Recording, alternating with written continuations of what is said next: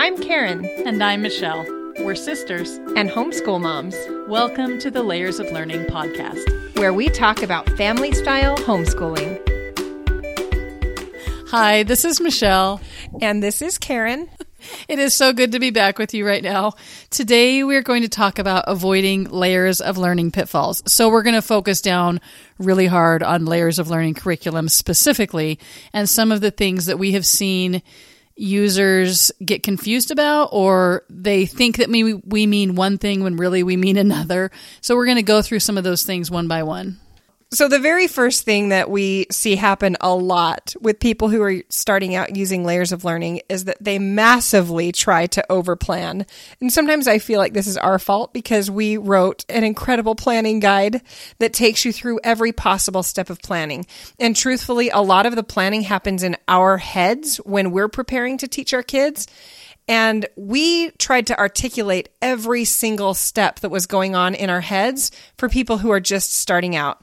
But sometimes I think that has led to people spending too much time on their planning. It's really not supposed to be a curriculum that takes you away from your children. And the point of it is to have a family school where you're with your children. So, of course, you do need to plan some, but it shouldn't be that you're spending the 6 hours of planning for 1 hour of lesson. That's a bad balance there. It should be at least the reverse of that. So when I am planning personally, I actually don't even use the planner. You use the planner at the beginning of the school year, like in the summer before you start, to make a basic outline, but you don't plan as the year goes on, right? Yeah, I do make a basic outline, but most of my planning happens like this. This is how it really happens. I just open the unit right inside my tablet, and it has functions where you can just write on the PDF on the tablet with your finger, and I will just circle something or put an asterisk next to it so that I remember, oh yeah, I want to do that. And then I go to the end of the unit and I print out all the printables I want. And again, I do this in the summer. So I print them out for the whole year and I store them in file folders that are arranged by unit.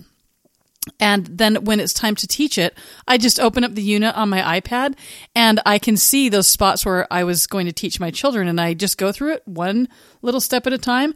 When my time is up for the day, when we've spent our 2 hours or whatever I feel like we have time for that day, then we stop and we go on to our next subjects. And then we pick it up wherever we left off the day before. So you never really say, for sure, we are spending this much time doing this, and you don't outline it in a detailed way. You just know what you want to do and then wing it a little bit. I do wing it a little bit because I don't feel like I have to have a script. I don't have to know everything that my kids are going to know before we do the unit. It's okay if I'm learning about Israel with them at the same time. So it's fine if I can't remember who David Ben-Gurion is. We can all look it up together and we can watch the video about him together or whatever it is. So one of the things that I think you consistently do, though, is you get library books and reserve those ahead of time, and you plan in that way, don't you? Over the summer, I make my lists. My library has a way for you to save wish lists, and you can put it in like folders inside the library wish list. So then I can go into my library wish list and see all the things that I wanted to save for that unit, and I can just put them on hold, and the wonderful librarians just bring them to me. It's wonderful. You have a bookmobile that comes to your house, right? Pretty much to your house? Well, not right to my house. Practically. Almost. I love my librarians. Shout out to the library.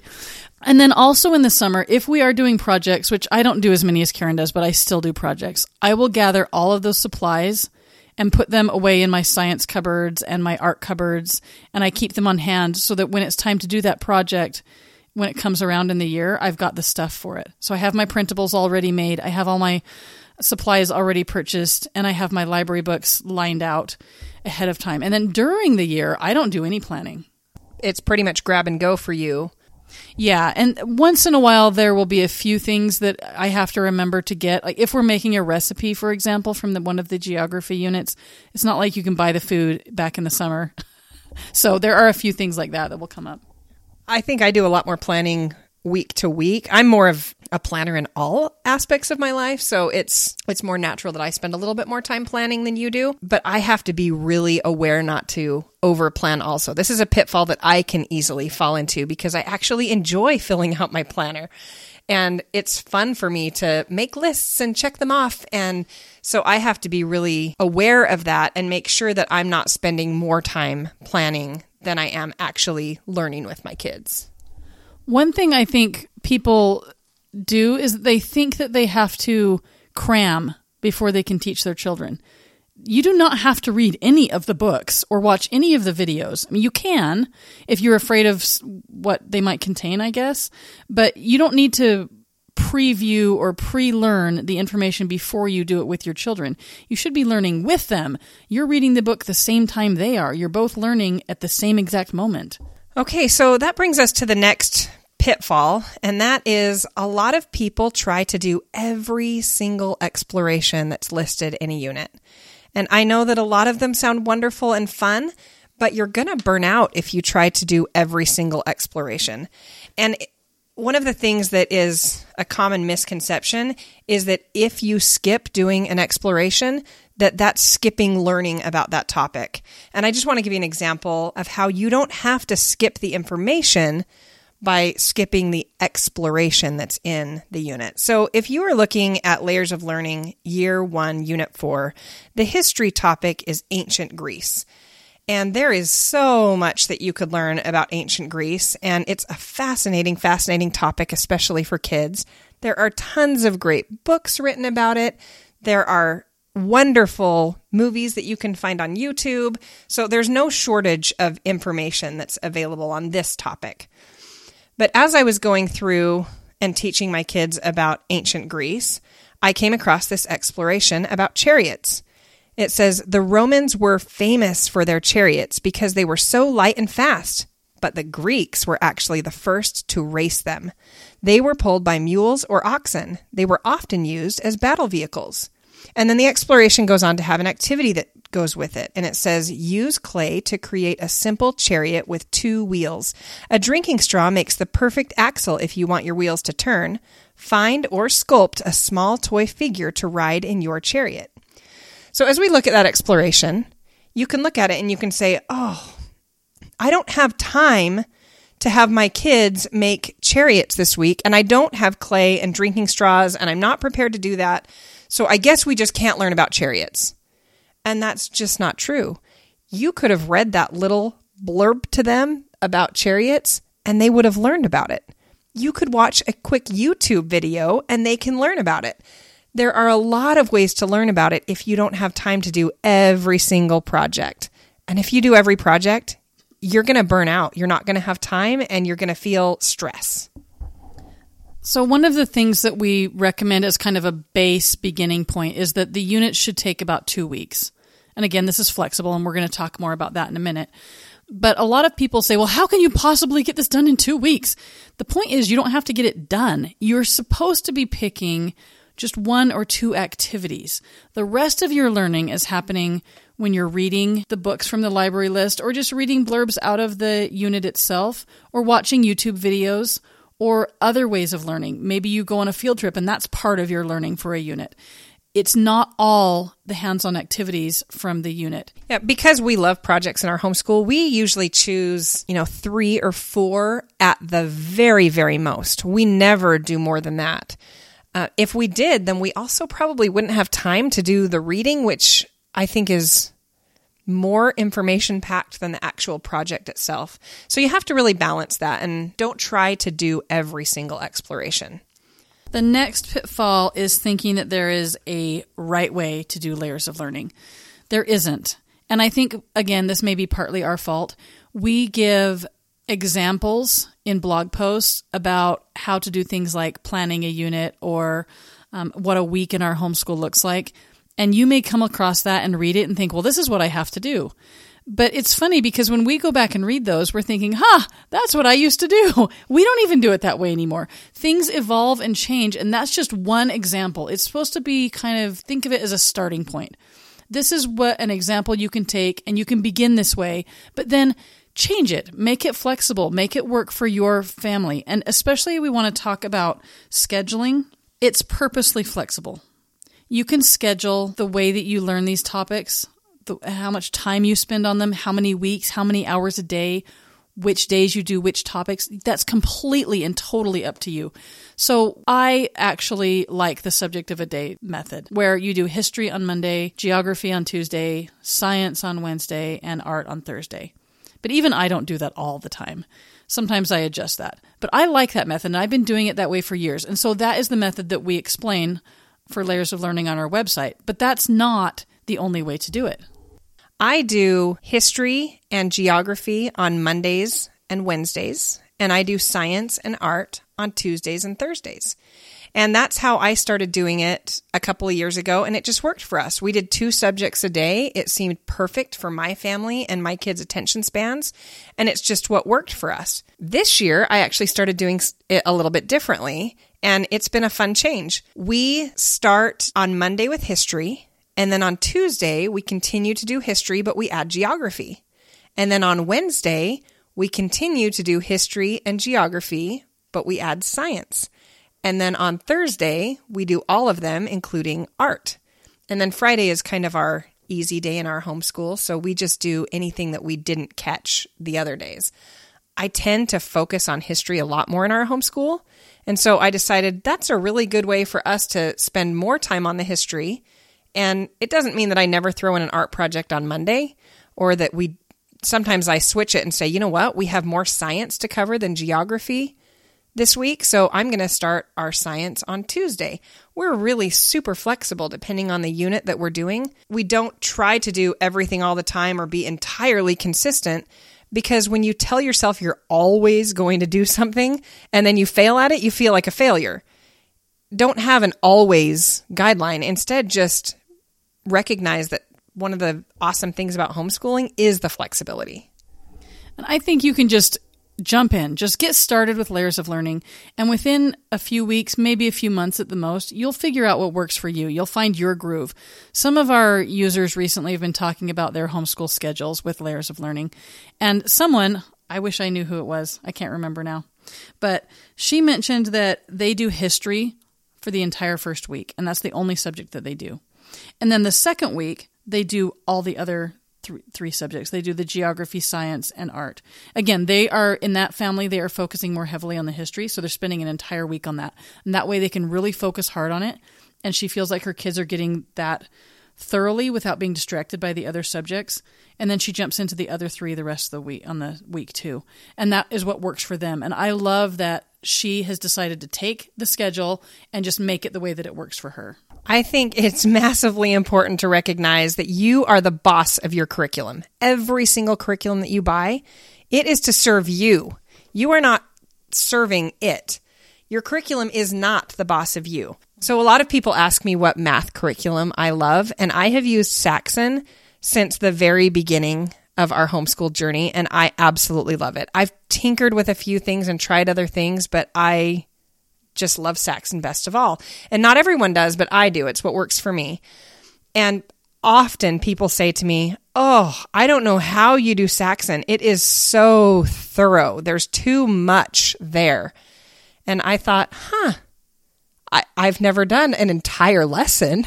I like how thorough it is because it gives us options. But I always tell my kids either do odds or do evens, or, hey, today we're just doing the letters, which just cover the actual lesson that they did in Saxon for that day. And so we never do a complete Saxon lesson ever, because my curriculum is not the boss of me. I'm the boss of my curriculum. All of the things that we use in our homeschool, they are there to serve me in the way that works best for our family. Another way you can tweak the schedule for Layers of Learning is that you don't have to complete a year in a year necessarily. It's okay to take longer. It's okay to stretch year 1 over 2 years if you want to. Shrink it down if you want to. You can have your lessons go for 2 weeks, or you can have them only go for 1 week for a unit, or you can have them stretch out to 3. It's completely up to you.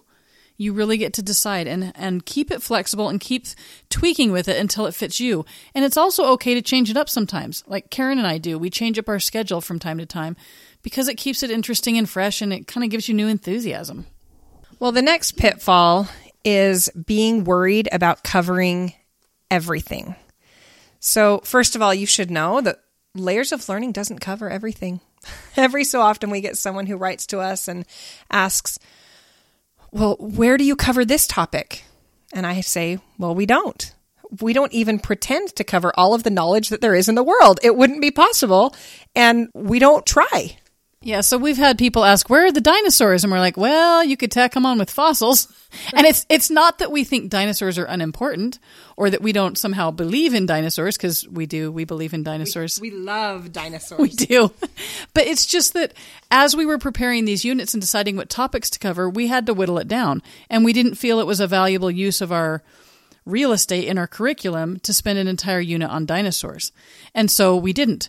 And besides that, dinosaurs happen before our history begins. They are before the first civilizations on Earth. And so it just sort of didn't fit in our paradigm of the units. That doesn't mean that you shouldn't study dinosaurs. You can add that in wherever you feel it's appropriate. If you have a child who loves dinosaurs, then by all means, add in some dinosaurs. Get some books on dinosaurs and do some projects. I have a daughter who wants to become a dentist, and we do not cover dentistry in Layers of Learning. Why not? Big fail in her book. But that doesn't mean that she doesn't study that. She is already studying dentistry and memorizing all of the names of the teeth, and she's been taking a lot of extra classes that deal with biology and health because she knows that that is what she wants to be her focus in college. Now, she might change her mind between age 14 and when she really is talking about entering dental school. But first of all, Layers of Learning doesn't cover everything. And secondly, recognize that you are not going to cover everything in your homeschool. Your kids are going to have all different interests, and they're going to shoot off in different ways. And that's awesome when they can figure out what they're really curious or passionate about. They get to take off on that. But don't try to plan out how to cover every single bit of knowledge. It's just not possible. And it's okay if you don't have time to do every unit or every part of every unit in Layers of Learning. In Unit 414, the history topic is the modern state of Israel, and it's really fascinating. And I think it's really politically relevant to our world right now. People are talking about Israel a lot. It's a big part of the Middle East and what's happening there. So it is important.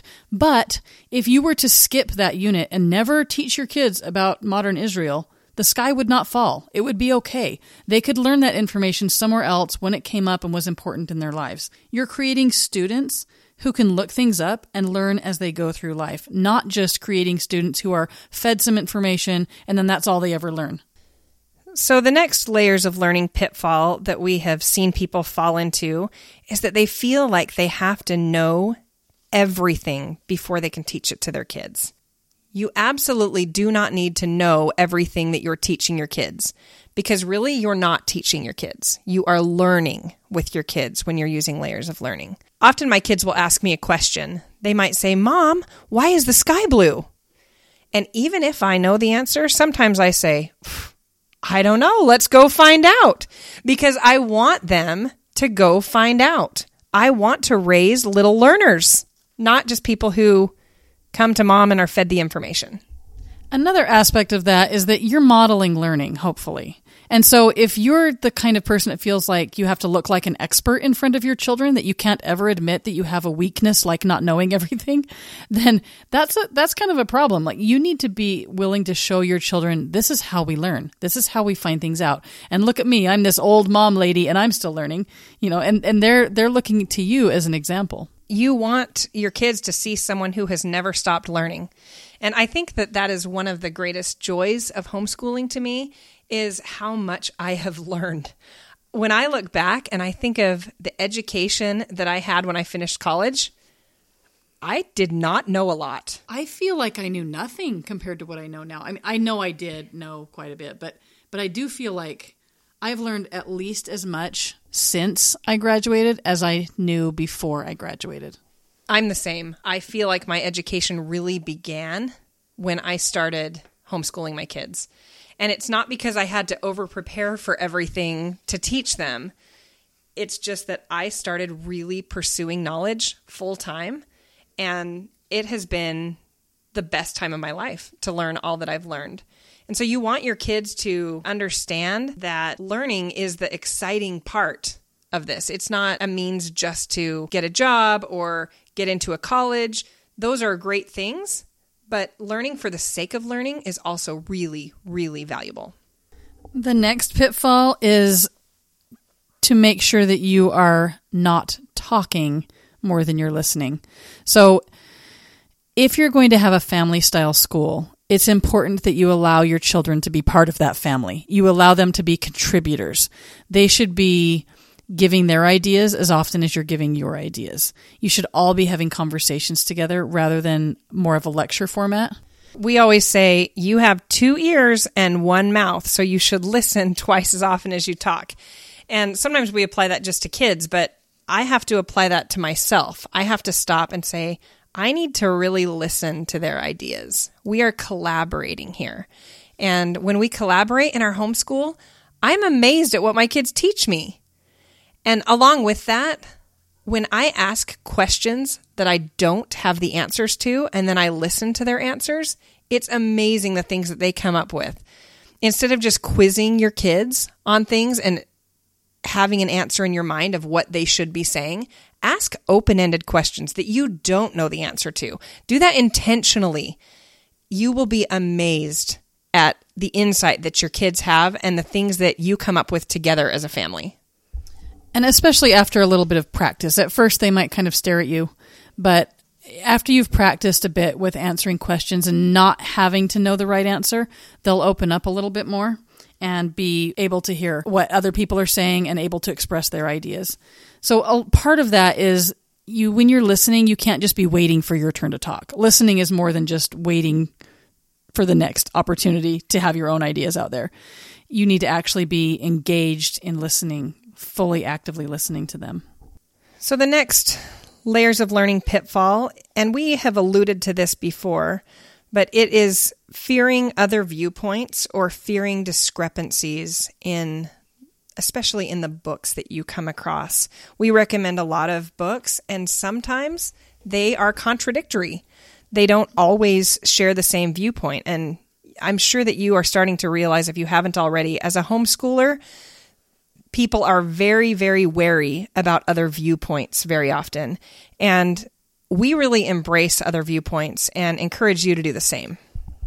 So that doesn't mean that we believe everything no matter who is throwing it at us. That would just make us wishy-washy and silly. What that means is that we listen. And again, we actively listen. We pay attention and we analyze. We assume that we are not right about everything. I think it's important to assume that you are probably wrong about some things. If you're sure that you're right about everything, then you're not a very teachable person. And you don't want to raise children who are not teachable. You don't want to raise children who can't learn from others or who are staunchly sure that they are right all of the time. That's actually not a nice personality trait when you come across that. There are certain things that we do in layers of learning where we purposely teach you and teach your children to think and to engage with other ideas. In Unit 2.1, we talk about climate and seasons, and as part of that, we bring up the debate of climate change, which is a very politically charged topic, especially in the West right now. And so we recommend 3 different books, and these would be for the oldest children, the high school age, probably 14 or 15 and up. And the books are The Climate Crisis, An Introductory Guide to Climate Change by David Archer. This one explains the science and the argument behind anthropomorphic climate change and the dangers it presents. So in other words, it's saying climate change is real, it's caused by humans, and it's really dangerous, and we need to do something about it. The second book is called Climate of Extremes, Global Warming Science They Don't Want You to Know About. And that one takes the moderate position that anthropomorphic global warming is happening, but that there's really no crisis. So in other words, climate change is real, people are causing it, but we can relax a little bit, we have some time to deal with it. That's the second book. Then the third book is called Climate, the Counter Consensus. This one makes the case that climate changes on the Earth are natural. They're not man-made at all. People have nothing to do with it. And so we can just relax and not worry about it.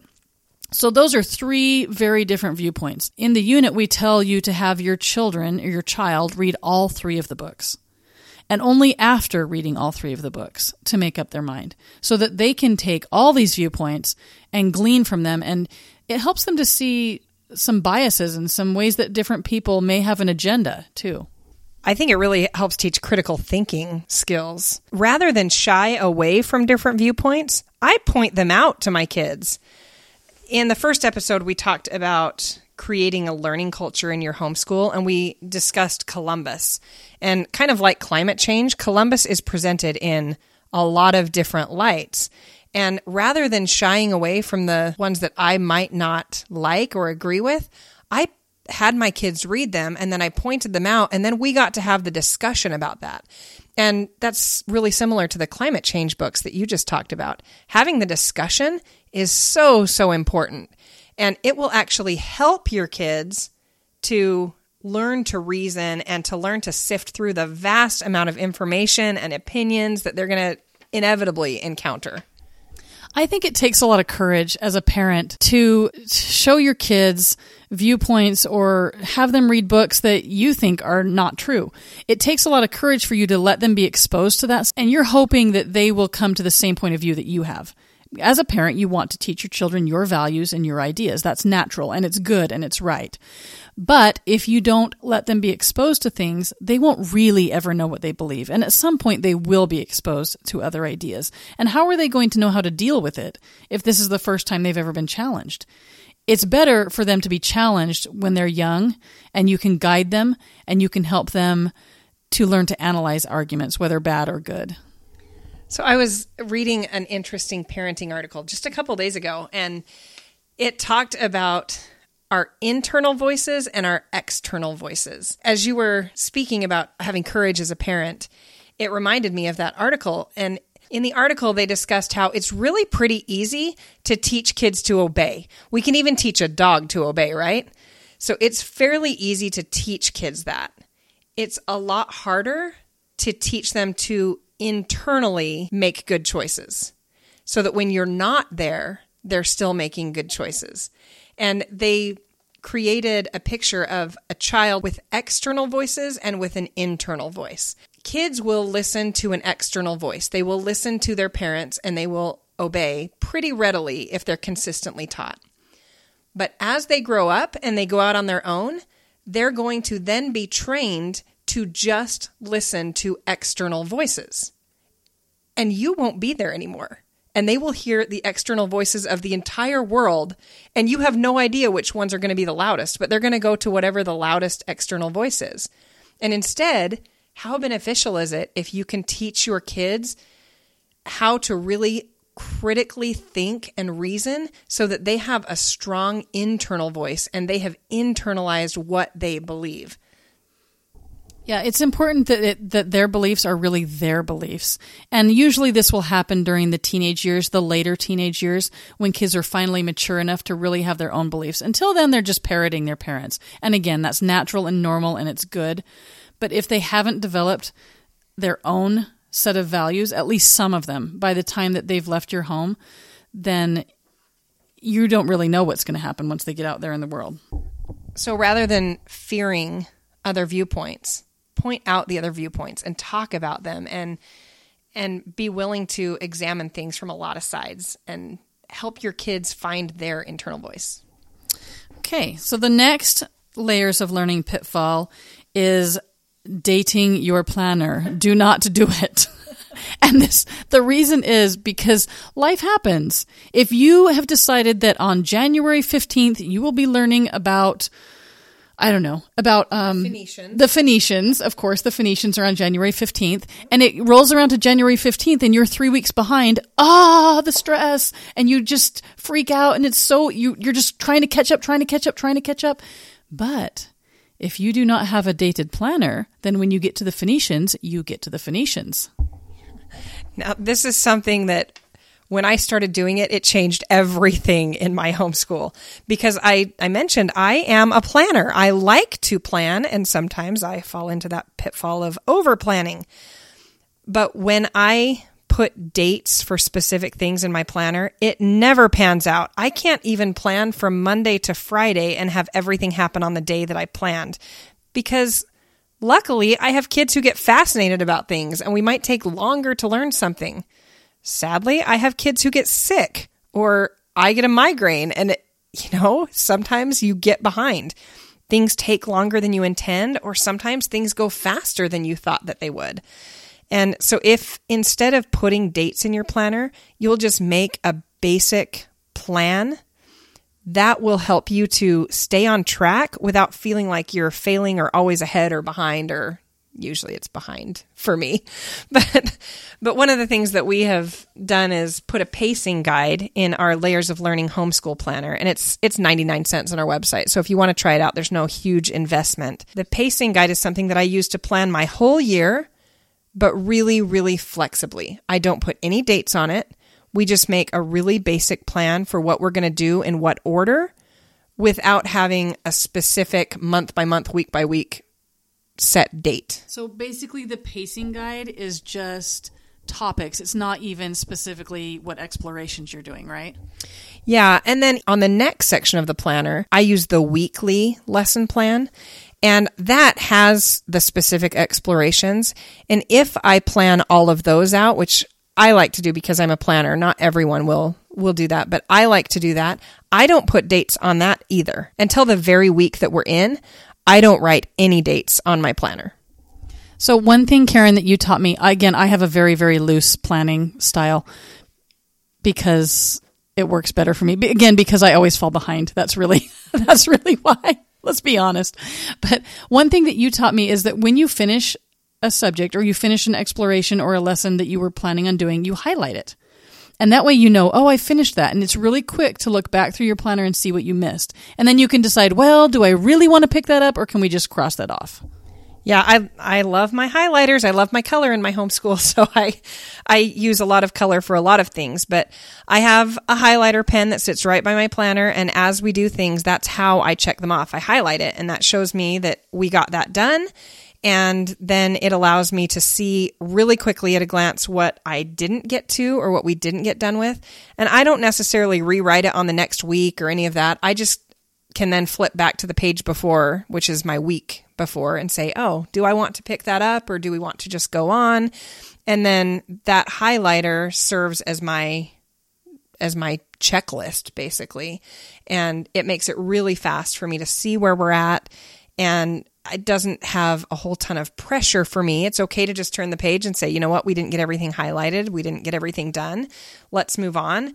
Or I can say, ooh, I really wanted to do that art project, even though I had a migraine yesterday. Let's pick it up today. Okay, and the last Layers of Learning pitfall is getting stuck in too much of a routine. It's pretty important to keep your homeschool varied. Again, that's for both you as the mom and for the kids. If you decide that you're going to do a timeline every week, and then the map every week, and then one experiment every week, and then one art project every week, that might get a little tedious. You might want to vary that a little bit more. So I think of our basic plan as kind of like being on cruise control. Being on cruise control is restful. Michelle, have you ever driven somewhere and then you realize, oh, I barely even remember driving here? Yeah, but I don't necessarily have to be on cruise control for that to happen. But your mind is on cruise control. Yeah, your mind is on cruise control because you're so used to the route that you don't even think about it. Yeah, and that's restful. You wouldn't do that in a big city where you've never driven before and there's a lot of traffic. But if you're driving the same route that you drive every morning, for example, then it's really easy for our minds to just be at rest. So we have some basic things that we do that kind of are the cruise control of our homeschool that allow us to stay at rest through things. For example, every morning we have a morning meeting. It's pretty much the same every single day. At the end of our morning meeting, my kids know that it's time for written work. And our written work is our math, our writer's workshop, and our reading time. And they kind of know that that's part of the routine that we do all of the time. And then even in Layers of Learning, that's the part that we do after lunch in our homeschool day. And even for that, we have some consistent things that we do. My kids know at the end of each unit, they are going to be putting an entry in our book of years. They know that I'm going to ask them to present and share some things that they've learned from the unit. So there are some real things that they can count on. But beyond that, we don't like to have an exact routine to everything because that steals a little bit of the joy of the variety that Layers of Learning has to offer in the first place. So make sure that you're just picking lots of varied things. So sometimes maybe do the art project from the art unit, and sometimes maybe you're focusing more on art appreciation, or maybe you're focusing on the life of an artist instead. But keep that varied. So you don't need to do art appreciation in every single art unit, even though it's there in every art unit maybe. But you can, sometimes do the painting, and sometimes do the art cards, and sometimes do the biography of the artist. So I feel like we talked about a lot of pitfalls, but really we could have summed this all up by saying, be flexible. So next time we're going to talk about hands-on is minds-on, which in a nutshell means that once you've done your reading and your learning together, when you do that project in Layers of Learning, that's what really solidifies it. And it helps children's brains actually create physical connections so that they remember things, and it helps their brains to grow and become stronger. So that's what we're going to be talking about next time. We hope you join us. Bye-bye. Thank you for joining us today. Come and visit us at layersoflearning.com and on our Facebook group. Make sure to tune in next month for our new podcast. In the meantime, we wish you happiness in your homeschool. Have fun learning!